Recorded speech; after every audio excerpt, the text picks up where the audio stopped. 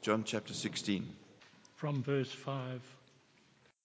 Now I'm going to him who sent me, yet none of you asks me, where are you going? Because I have said these things, you are filled with grief. But I tell you the truth, it is for your good that I am going away. Unless I go away, the counselor will not come to you. But if I go, I will send him to you. When he comes, he will convict the world of guilt in regard to sin and righteousness and judgment. In regard to sin, because men do not believe in me. In regard to righteousness, because I am going to the Father where you can see me no longer. And in regard to judgment, because the prince of this world now stands condemned. I have much more to say to you, more than you can now bear. But when he, the Spirit of truth, comes, he will guide you into all truth. He will not speak on his own. He will speak only what he hears, and he will tell you what is yet to come. He will bring glory to me by taking from what is mine and making it known to you. All that belongs to the Father is mine. That is why I said the Spirit will take from what is mine and make it known to you. Good morning, everyone. You should have an outline, and we are working our way through this fantastic last words of Jesus, really, in one sense. So let's pray and ask him to help us. Father, we thank you that your Son loves us to the end. He loves us completely, and he provides us with everything we need to live in this world while he is with you in heaven. Thank you that he has done the best of the best of the best that is possible to do. And we pray that as we look at your word, we may not only hear it, but we may believe it. And we may enjoy it. And it may indeed affect our hearts and our mouths and our hands and our feet. And we pray this in your name. Amen. On your outline, you will note there that I wrote there from sad news to good news to bad news to culmination of bitter news. That's kind of a sweet structure of what we've got. Jesus started by saying, I'm going away, and the disciples were very sad about that. They were very shocked about it. They were very concerned about it. And Jesus then says, no, but it's good news that I'm going, because I'm going to, as I'm going, prepare a place for you so that you may be with me ultimately where I am one day. And so it turned a little bit from sad to good, and then it turned last week to bad news. Remember? As you walk with Jesus Christ, what you can expect in this life from other people, known human beings, that does not love Jesus, they may do what to you? 3 things. Anyone? They may hate you. That means they don't prefer to hang around with you. It means they prefer to have their own things that is important to them. They don't want to associate with you. They may ignore you. They may dislike you. They may talk behind your back. They may do all sorts of nasty cultural things to you. Hopefully they do it because you're a Christian and not because you're an idiot or an unkind or a stupid person. If you are a Christian, if you are testifying to Jesus Christ, then people won't like it. People don't like to be told that Jesus Christ is Lord. So that may happen. It may go a bit further. You may be such a good witness and so persistent that they may persecute you. They may actually come for you. They may actually look out for you to harm you in some capacity, demote you in your job, not empower you in your job, maybe throw you in jail or doing something like that. Or they may do a further thing. They may kill you. If you persist in testifying to Jesus Christ. And we did note that most of the kind of severe death kind of persecution that happens from other religions, very seldom from atheists, not so much. More other religions, other ideologies, they may be the ones who will really take you out. So chances are of you being killed for your faith in Jesus Christ in South Africa currently is quite low, I take it, but it's always possible. You probably may be more just hated, just not approved and not liked and not encouraged. And so in one sense, there's pretty bad news that comes with the good news of Jesus Christ. You can expect that you are going to find new friends and you're going to make new enemies. People sitting here around you, on average, will be your friends because they also believe in Jesus Christ, but the world may not do that. And Jesus is saying to his disciples, I'm preparing you for this interim period when I leave and before I come back, you are going to be here. But he has been telling us all along, again and again and again and again, of something very important. Now, you know when somebody repeats something, it's because it is important. All right. 5 times now, in the end of the passage today, Jesus would have spoken about the Holy Spirit. 5 different little paragraphs about the Holy Spirit. And Jesus starts out this one by reminding them they are still a little bit sad. They are still not there. And we obviously are not quite there because this is before Jesus was killed, before he was resurrected, before he ascended, before the Spirit was poured out. So we are, in one sense, are not quite there. So we don't really, I take it, can associate with the disciples and how it felt like when Jesus said he was going to go. So they just heard the going. Jesus is now challenging them to where he's going. So look at what it says there in verse 5. But now I am going to him who sent me. So there Jesus tells them where he's going. No one asked me, where are you going? So if you read the text, you will say, but they did ask where you're going. But it's like a kid, isn't it?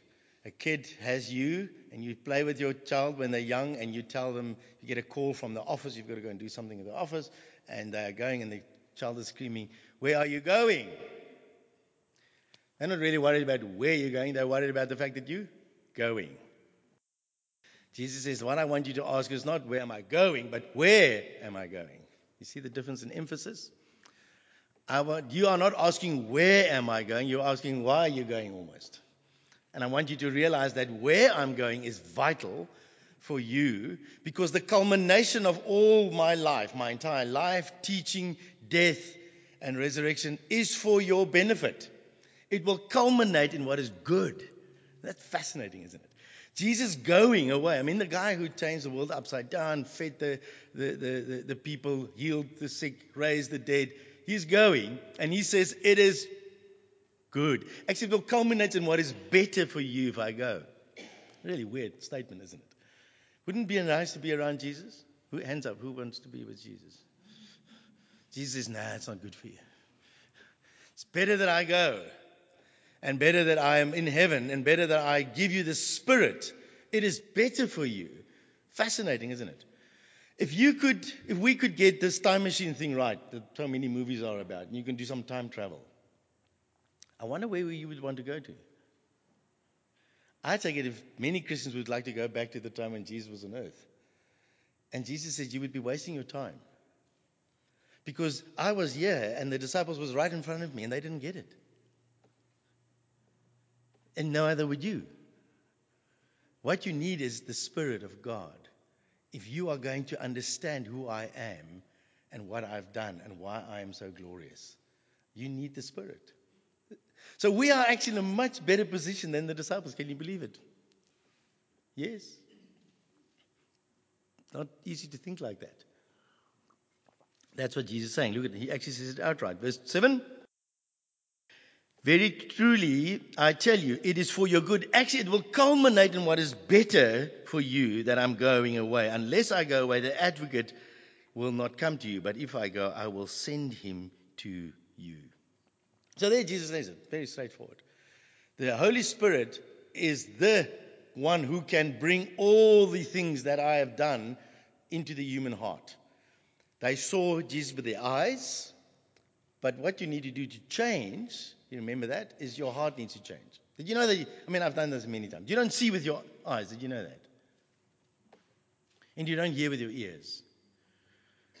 You hear sound coming into your ears, but your heart values what you hear, and that's when you really hear something. Or your heart hates what you hear, and therefore you hate what you hear. Your eyes see the things, but it's your heart that values what you see, and that changes your life. Your eyes doesn't change your life. Your ears doesn't change your life. What you hear and see doesn't change your life. It is when it affirms your heart or it challenges your heart that it changes you. Which is fascinating. Which is why we need the Spirit. Because the Spirit is the only one who can enter into the heart of man, as God has promised in the Old Testament. I will make a new covenant with you, and I'll pour out my Spirit on you. And no longer will you just be able to see me with your eyes like you guys have seen me, or hear what I'm saying. Now you will actually truly get it. Isn't this good news, isn't it? Seeing Jesus in the flesh will not necessarily change you. Hearing what he says by the Spirit will change you, and that will change your life entirely. And that's what Jesus is on about. That's why he's talking so much about the Spirit. So I know some of your translation says counselor. It's probably not wrong. It's just a bit of a difficult. He's not like a counselor. You can sit on your couch and pour out your heart, and then he tells you what to do. He's rather much more like an advocate. The word means parakletos, means para next to, kletos call, make a call to sit next to someone in order to apply truth that will stand up in a court to you and speak on your behalf. Just fascinating. So the advocate comes, he knows the law, he knows how the law in that sense applies to you as an individual, and he will then speak on your behalf in the court so that he will be able to present your case in public. That's what the Holy Spirit, in one sense, comes and does. And actually, there's two passages that deals with his specific work actually highlights that. So in verses 8 to verse 11, he talks about the work of the Spirit towards the world. There he is speaking on behalf of Jesus Christ to the world. He's representing Christ to the world. And then, on the other hand, in verses 12 to 15, he is representing the truth, and he speaks the truth to the disciples. Firstly to the apostles, and then through them also to us. You see, that's quite easy, isn't it? So in that sense, the Spirit has got a double work. He's the real advocate. He speaks on behalf of Jesus Christ and presents the facts of Jesus Christ to the human heart, as well as he presents the facts of how it applies to us, to the disciples' heart. So the one he brings about, as we say there, he brings about conviction, or he shows the world that they are wrong and will prove them to be wrong. There's the language. So the NIV in this case is quite good translation. He will prove them. He will bring them to the point where they can no longer argue the reality of the significance of Jesus Christ. He will bring you to the point where it's beyond a shadow of doubt, as we would use kind of law language, that Jesus Christ is indeed who he claims to be.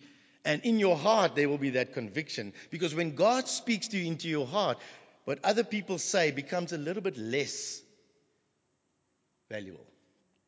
So the Spirit will bring and prove to people, beyond a shadow of a doubt, that they are sinners. And he will prove them that their understanding of righteousness is wrong. And he will tell them that their understanding of judgment is wrong. So look again at verse 8. He will prove the world wrong about sin and righteousness and judgment. And then in verse 9 to 11, he explains each one of these little things. So these three little things are very closely connected to one another. They're almost like the Trinity. They're one thing, but they're three different angles on the one thing. He will convict you about what is sin. He will convict you about what is righteousness. And he will convict you about what is judgment. And they are all interconnected. So your view on sin will affect how you understand righteousness, which will affect how you judge. How you judge is based on how you see righteousness, and that's your understanding of sin. Doesn't matter where you start with him. You can kind of do whatever you like. They actually connect together, and they affect our lives. And so the first thing, note verse 9, about sin, because people do not believe in me. That's a very odd statement, isn't it? When we use the word sin, what comes to mind? People come to mind that we have done something we ought not to have done. I took the cookie when I wasn't supposed to take the cookie. Or I gossiped when I wasn't supposed to gossip. Or a million other things. That is not what you will be convicted of. Your conscience is powerful enough to convict you of that. The Spirit does not need to convict you of that. That is already given. Everybody knows that. Everybody knows you're not to take the cookie when it says don't take the cookie. All right. You may deny not taking the cookie, but that's not what the Spirit will convict you of, per se. What he will convict you of is that you do not believe that Jesus Christ is God. That is the conviction that the Spirit brings about. You see, he will convict you of sin, not of sins. Behind every one of our sins our sin, which is to deny God as God. That's what the Spirit will convict you of. Your problem is not that you have done wrongs and sins. Your problem is that in your heart, before you've done your sin, you have already decided God is not worthy of being God and being loved and obeyed and praised and worshipped. That's why you did a sins a thing. I take the cookie because I've already decided God has got no right to tell me how to live my life. And therefore I'll express it in taking the cookie that I'm not supposed to take. So what the Spirit will do is the Spirit will bring into your mind a God consciousness. That every single thought that you have is connected to Him. And that you have not connected it to Him. He will prove you that you are wrong about sin. Because there's only one person who is God in full. His name is Jesus Christ. If you reject Jesus, who is the clearest revelation of God, then it's obviously that you've rejected God. Because that's where God has made Himself the clearest of all His revelations, right through the Scriptures. God has spoken to us in many and varied ways. But in the last days, He's spoken to us through His Son. And if you reject that, it's just pure evidence that you've got no regard for God whatsoever if you do not believe in Jesus Christ. See how interesting it is? You will start to know that your relationship to Jesus Christ is the most important thing in your life. And not having Him there is what actually makes you into a sinner. All right, you got it? Which then obviously goes to the next stage. Your understanding of righteousness. He says He will convict the world that their standards of righteousness is wrong because I am the only one who can go to the Father and stand before Him in full acceptance. Every other standard of righteousness fails and cannot stand before God because you are sinned, you are unrighteous. Righteousness is a fantastic word. It's not a word we use often, but it's everywhere. You have what we would call Stellenbosch, because probably my kids are there. You've got Stellenbosch righteousness. Did you know that? What makes you to be a true student of Stellenbosch? What are the signs? You have to kiss a girl next to the lawn, and an acorn needs to fall on your head while you're doing it. Then you are a Stellenbosch student. Now, many guys can't find the girls to kiss, so they've changed the language. There used to be a pub called the Akker. And so now it's not the Akker that falls on your head while in the lawn. You fall on your head in the Akker. Then you're also a student. All right? That is what you would call righteousness. In order to belong to this group, there are certain characteristics, certain traits, certain behaviors that mark you out. I mean, I remember Franz at one stage wanted to be part of the Harley Davidson club. And he got a Harley Davidson. And when they started to talk about the initiations and that he has to get a Harley Davidson jacket, he started to backtrack. And he didn't want to get onto the tables with his Harley Davidson jacket because you need a Harley Davidson and a Harley Davidson jacket to belong to the righteousness of the Harley Davidson club. Franz then made the mistake and bought a Vespa. I mean, he was kicked out immediately. There's no way you're going to belong to the Harley Davidson club with a Vespa. I mean, it just doesn't work, isn't it? You are breaking the righteousness of the club. You in your own house have got it. You belong to this family. We are the Albertses, and this is how we do things. This is our righteousness. You better conform to these patterns. So we all have these things, but they're all arbitrary. And Jesus is saying what the Spirit will convince you about, that the only righteousness that will ever get you into the presence of God is the righteousness of Christ Himself. You've got no hope. There is no one righteous, not even one. There is no one that only does good, not even one. No one. No one. No one. No amount of righteousness that you come from your family and your background and all your stuff will ever get you to stand before God in joy and in openness of relationship, face to face. There's only one person who can get there, and His name is Jesus Christ. The Spirit will convince you. I don't have to argue with you. No one will teach you that. That is the work of the Spirit. You will know it in your heart of hearts. There is no way that I can ever think I'm going to stand before God and tell him that I helped the old lady across the street and therefore I need to be accepted. You will know that. If you don't know that, well, then the Spirit needs to convict you of that still, isn't it? And then obviously the next one, very simple. Your judgment will go out the door. So we tend to judge people based on our standards of righteousness. I can't believe that family is doing that kind of a thing, How could they raise their kids like that? We never do that kind of stuff. Oh, you judge them based on your standard of righteousness. He says that he will convict the world of judgment because the prince of this world is already condemned. That's a very funny statement, isn't it? The prince of the world is the devil, all right? He makes his rounds kind of quite often in John's gospel. He actually was a couple of chapters earlier. He says, the devil is coming for me and he's got no hold on me. But I'm going to prove to the world that I do everything the Father asks me and I will die. And you know what? The devil will think he's won. He has judged Jesus and he's won. And actually he is being judged because he tells every human being that you can live an alternative life outside of God. You can do your own thing and you will find life. That's the devil's greatest strategy. Do not believe you cannot live without God. You can do your own thing. Starts in Genesis chapter 3. Already, the one who has instituted this idea that you could live without God and without Jesus and without absolute righteousness, he is the one who is going to be condemned by my death. And so will everyone who ever thought you could ever live without God will have the same understanding. And then again, that is something that the Spirit will bring about, which is fantastic news, isn't it?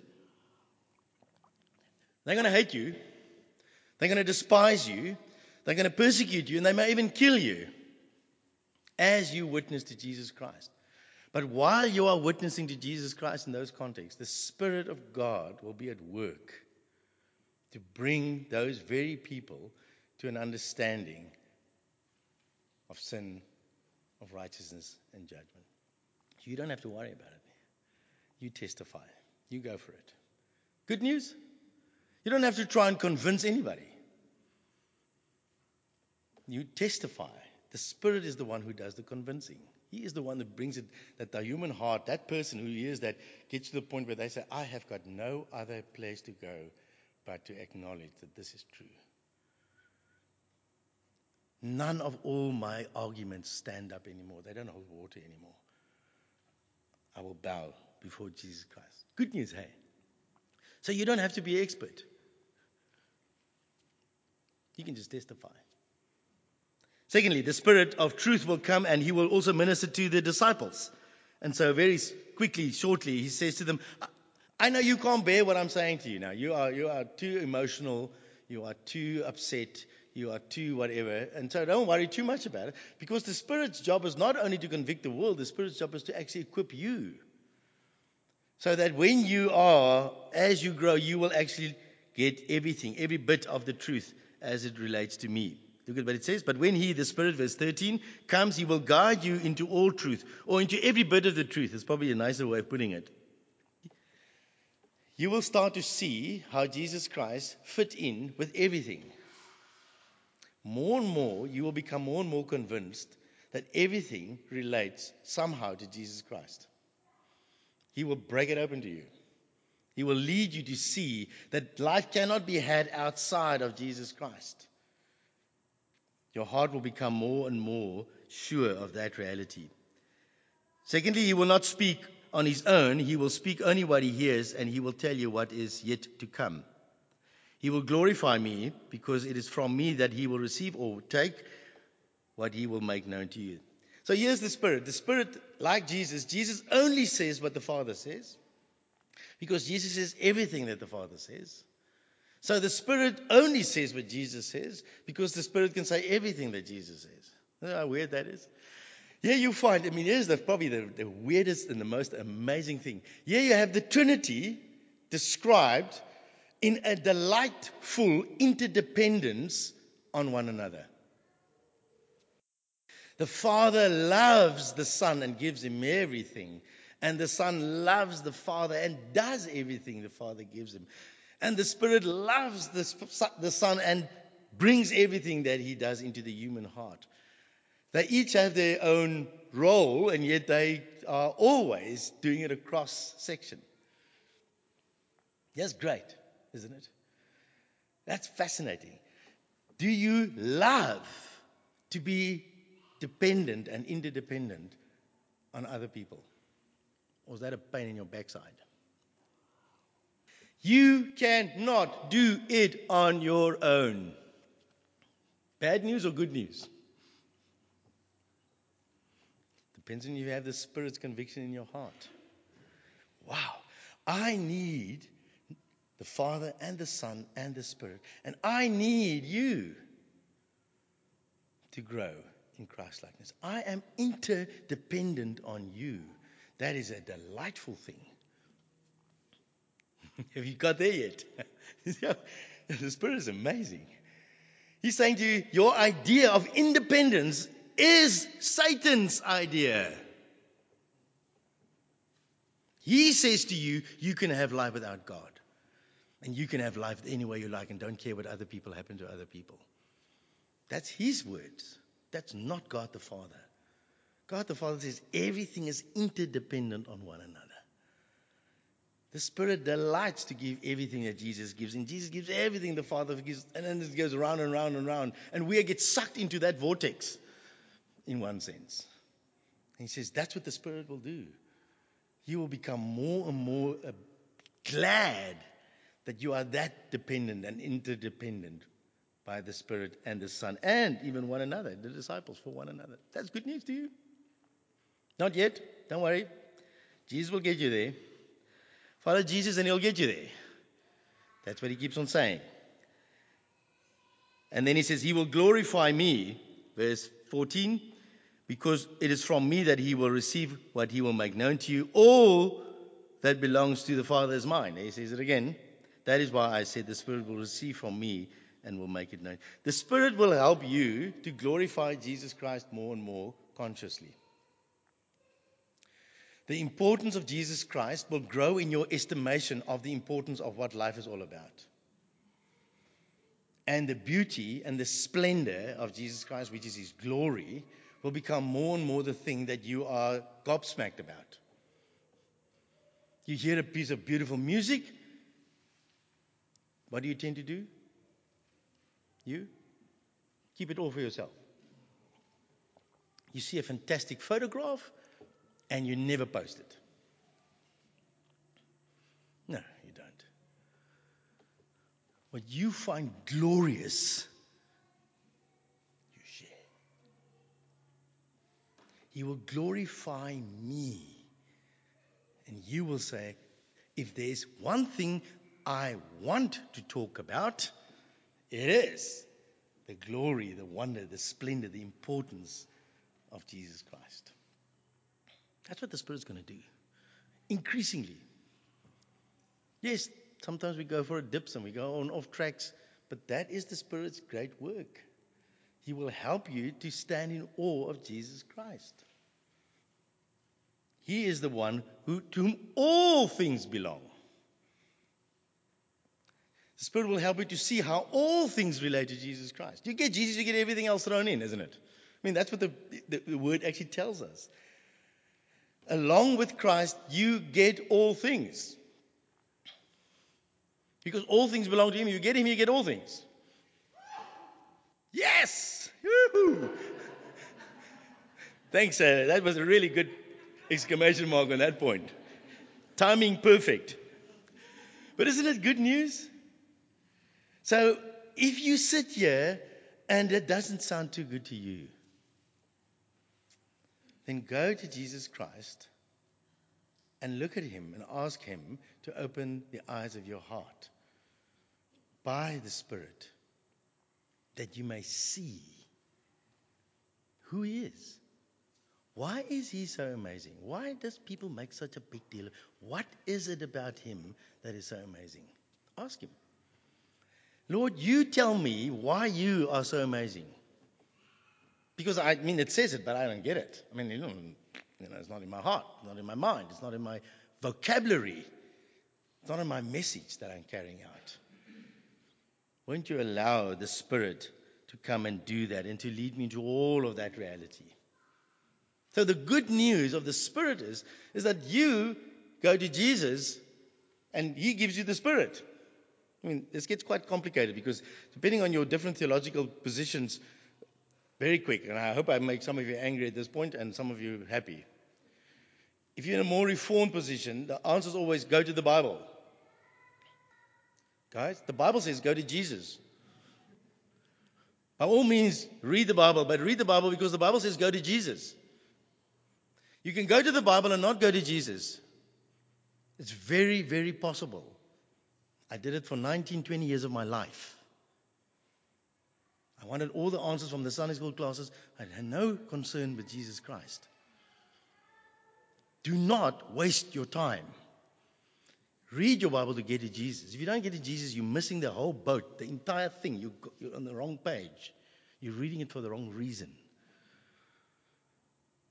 Here's the other side of the coin. When you go to Jesus, He gives you the Spirit. Don't look for the Spirit, look for Jesus. That's what He says. It's not the Spirit, it's Jesus who gives you the Spirit. Jesus gives you the Word and Jesus gives you the Spirit. Go to Him. He is the center of what God wants our attention on. And you've got to think that through. Good news. Jesus Christ is the one who dispenses the Spirit, if you want to go that language, want to use that language. It is as He is lifted high, the Spirit uses that to bring about conviction. So by all means, read the scriptures to get to Jesus, and by all means, follow the Spirit to get to Jesus. But make sure you get to Jesus. And that's the good thing. So you need to testify about Jesus, and He will do the convicting work, even in your own heart. Now, this is the other side. As you confess Jesus, you know what will happen to you? You will become more convicted. He who believes in his heart and confesses with his mouth that Jesus Christ is Lord will be saved. If you believe it in your heart and don't confess in your mouth, you will not know the power of the conviction of the Spirit in your being. If you confess Jesus with your mouth, but you don't believe Him in your heart, you won't do it either.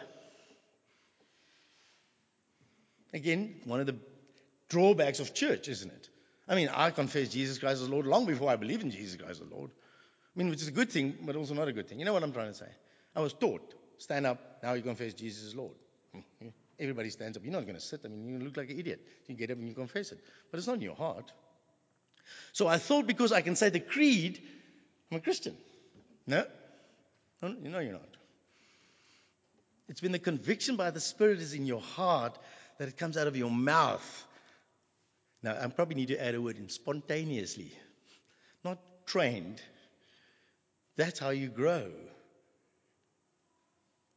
in your conviction. Do you only speak about Jesus at church or Bible study, or do you speak about Jesus Christ because He is your Lord in all things? Faithful, thankful. I mean, He made the point this morning, isn't it? Did you get it? Jesus is Lord of all.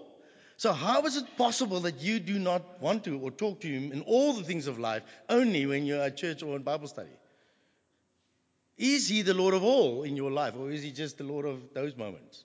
See how we undercut our own growth? Ask the Spirit to give you such a wonder at the beauty and the glory of Christ that you will speak to Him, testify to Him whenever the opportunity arises. Whether you are opening the Bible in front of you or not. That will help you to know that you actually have that conviction in your heart when it comes out of your mouth, when it's not required. So that's one of the things. What are you thinking and praying and dreaming about when you have nothing to think and pray and dream about? There's nothing that you have to do. Does Jesus ever feature there at all? Ask the Spirit, why is it that I don't have it if I feel I don't have it? If you're aware that you don't have it, then ask Him, because that's His job. Go to Jesus Christ and say, won't you break open yourself to me that I can see how glorious you really are? that I may testify and that you may do your work. Let's pray together. Heavenly Father, we want to thank you for the Spirit, that you've poured out the Spirit based on the absolute perfect life and teaching and death and resurrection and ascension of Jesus Christ.